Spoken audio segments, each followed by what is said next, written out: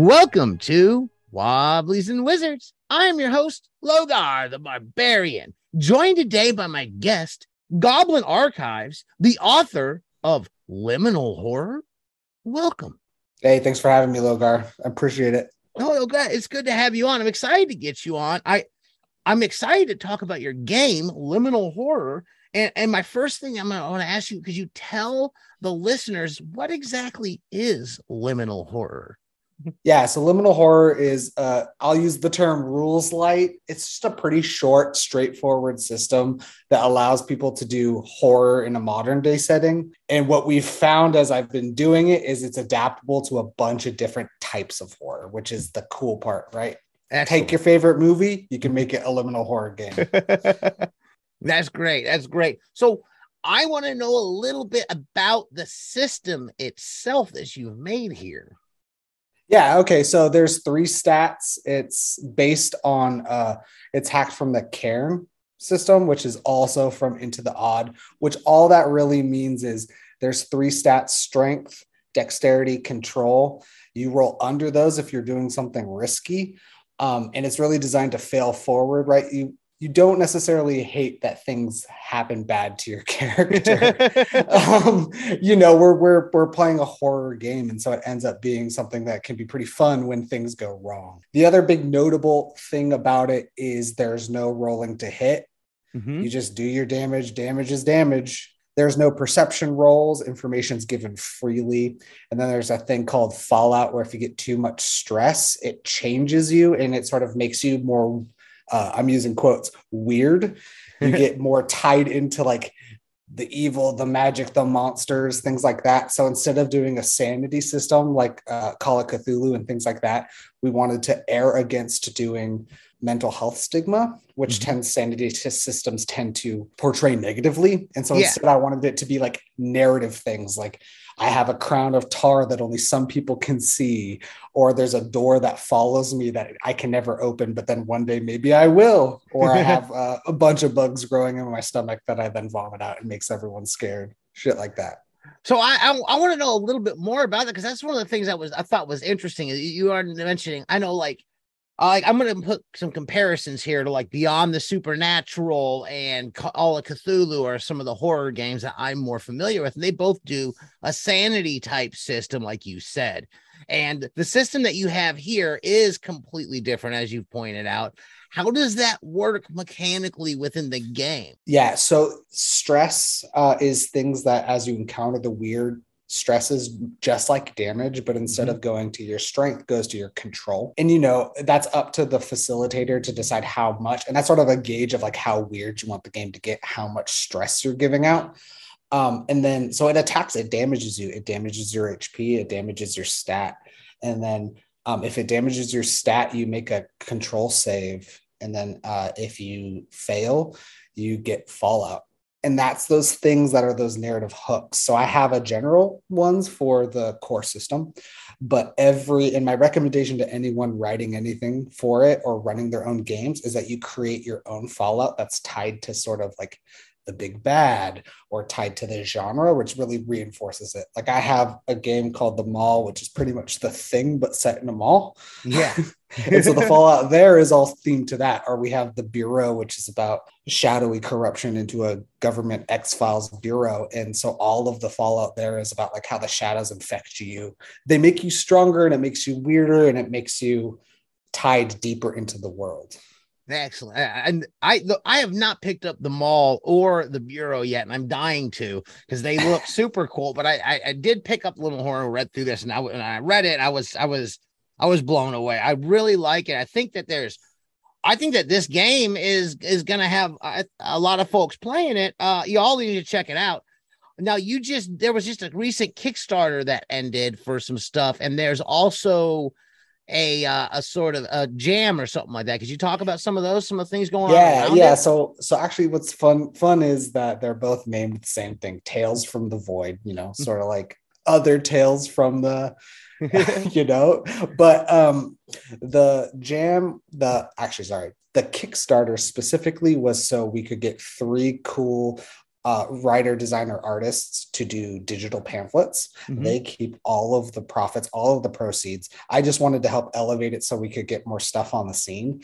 And so Josh Domansky and myself, who wrote The Bureau, we decided to manage this for them. And that's Zach Hazard, Evelyn Moreau, and Matthew Morris, all pretty big names in what they do. And they're each doing a pamphlet adventure for Liminal Horror. And that just closed today, which when we're recording is September 8th.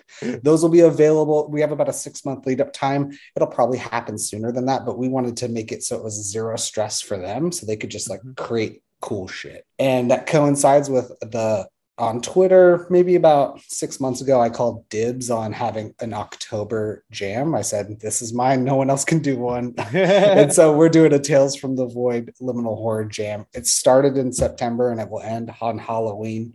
And it's just like for people to make anything liminal horror.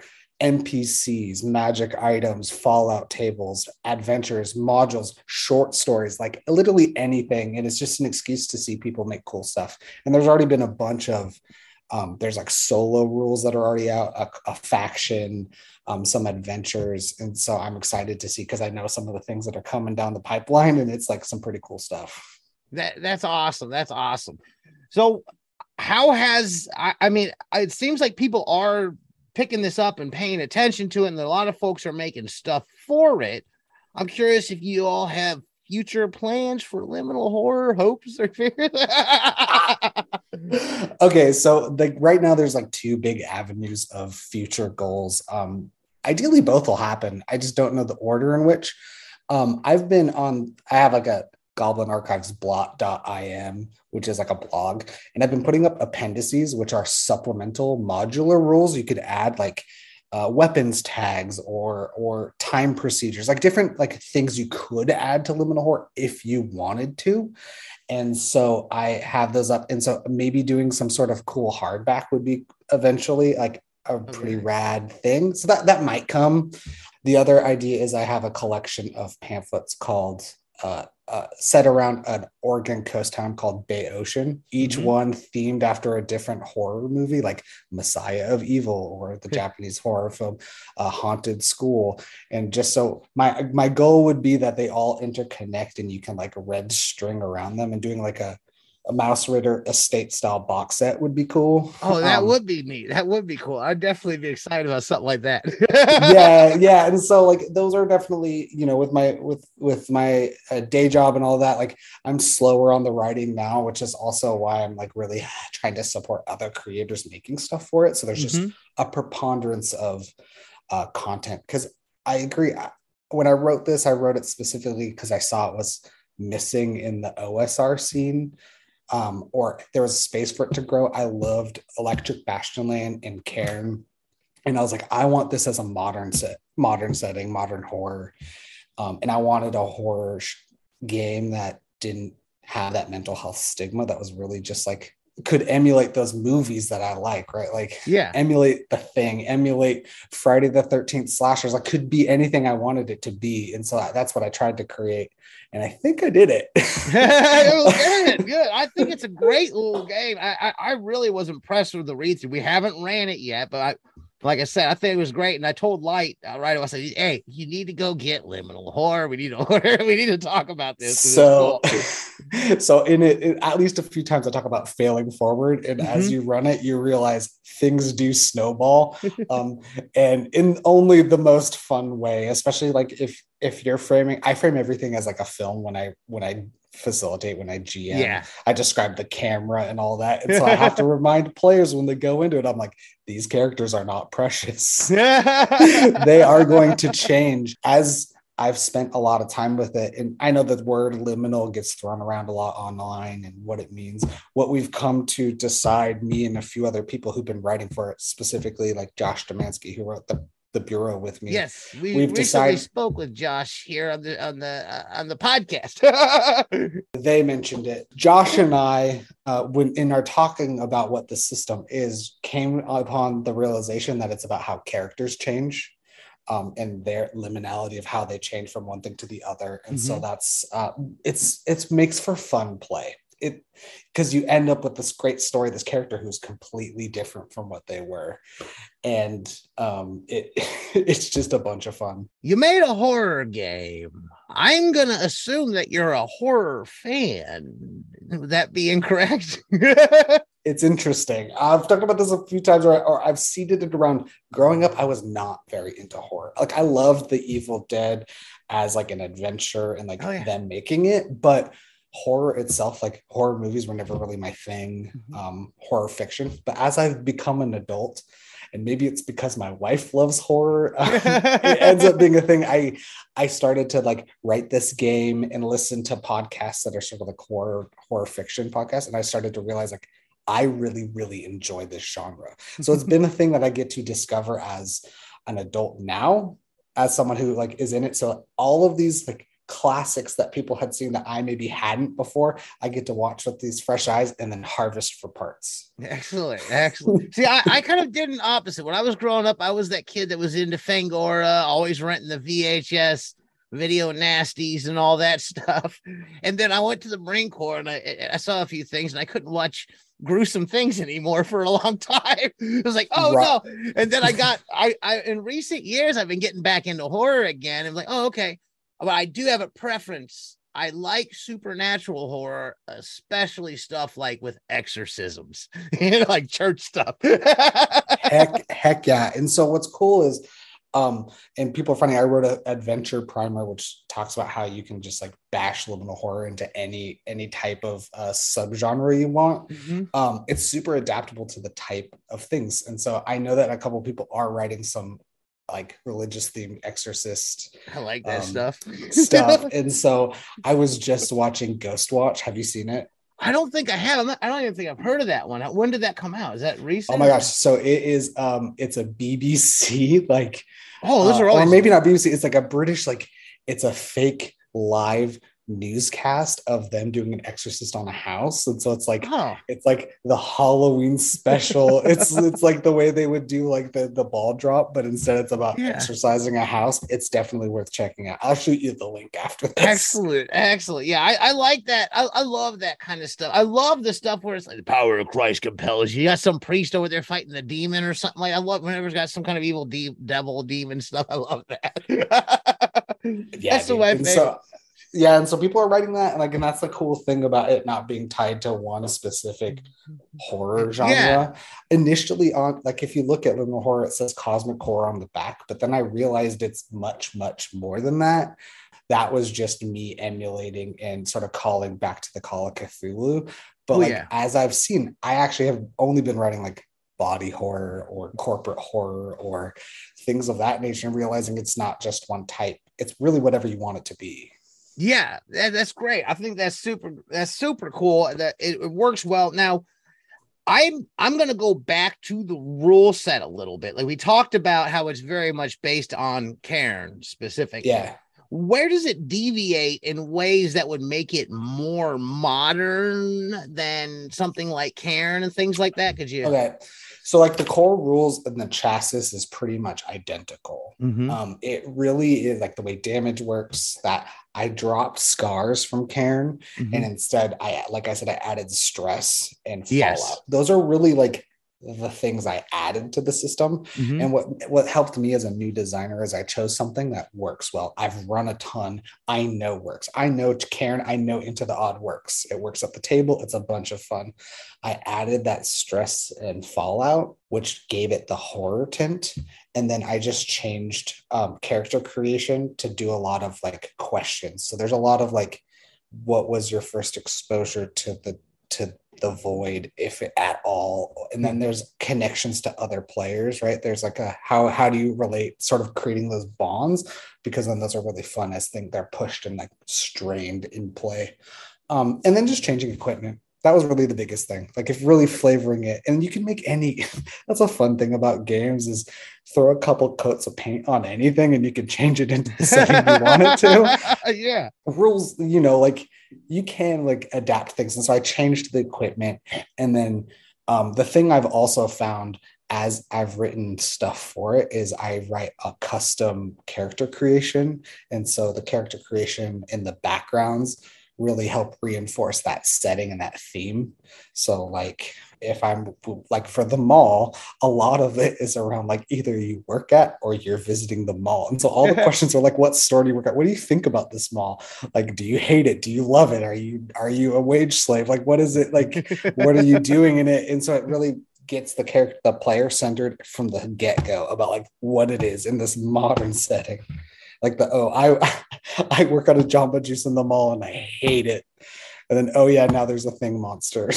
We do every year we do a Halloween game, and I think we've been doing Dark Places and Demogorgons for a couple of years. We did Vaccine here a year or two ago, and I think the plan is that this year I think Light's gonna run it instead of me, because I've been running it for most of those years, and he's gonna be running the liminal horror, and specifically he's gonna have to leave. He's gonna be running the mall, so I'm looking forward to this. It should be interesting and fun.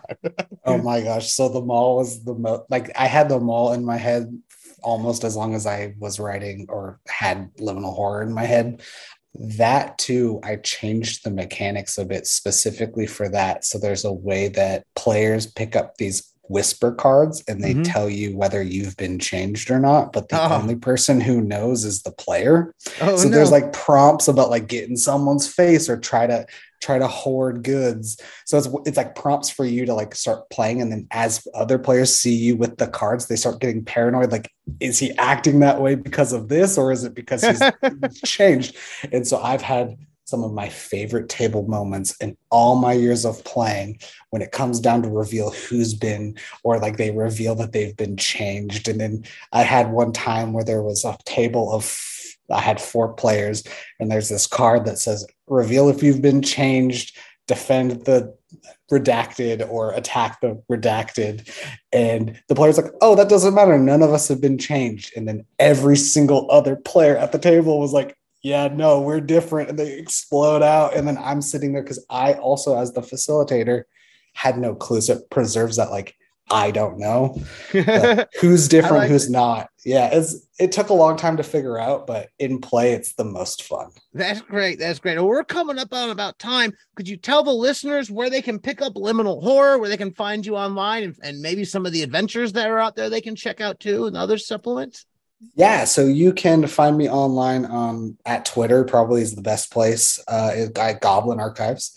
I also have an itch page that has all of the official Liminal Horror, the mall, the bureau, Liminal Horror. It also is where you can find linked to the jam, the Tales of the Void jam, where a bunch of people are making stuff.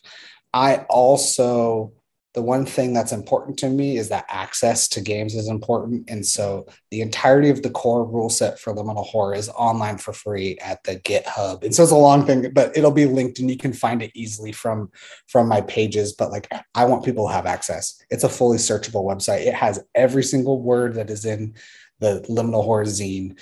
1, because I want people to be able to do it and play it. And the 2, because even if like Logar buys the book and he wants to run it for the table, not everyone is going to buy the book, but they can look it up on their phone, and it's searchable too. So you can like search stuff up, because I wanted people to have access, and that's the most important thing. I want people to play my games. That's all I care about.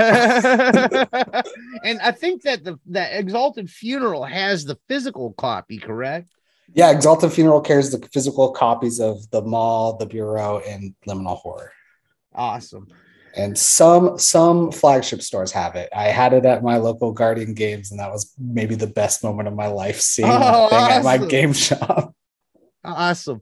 That's great. Well, I want to thank you very much for coming on. It's been great getting a chance to talk to you. Thank you, Logar. I really appreciate it. This is a great podcast. I like 10 out of 10.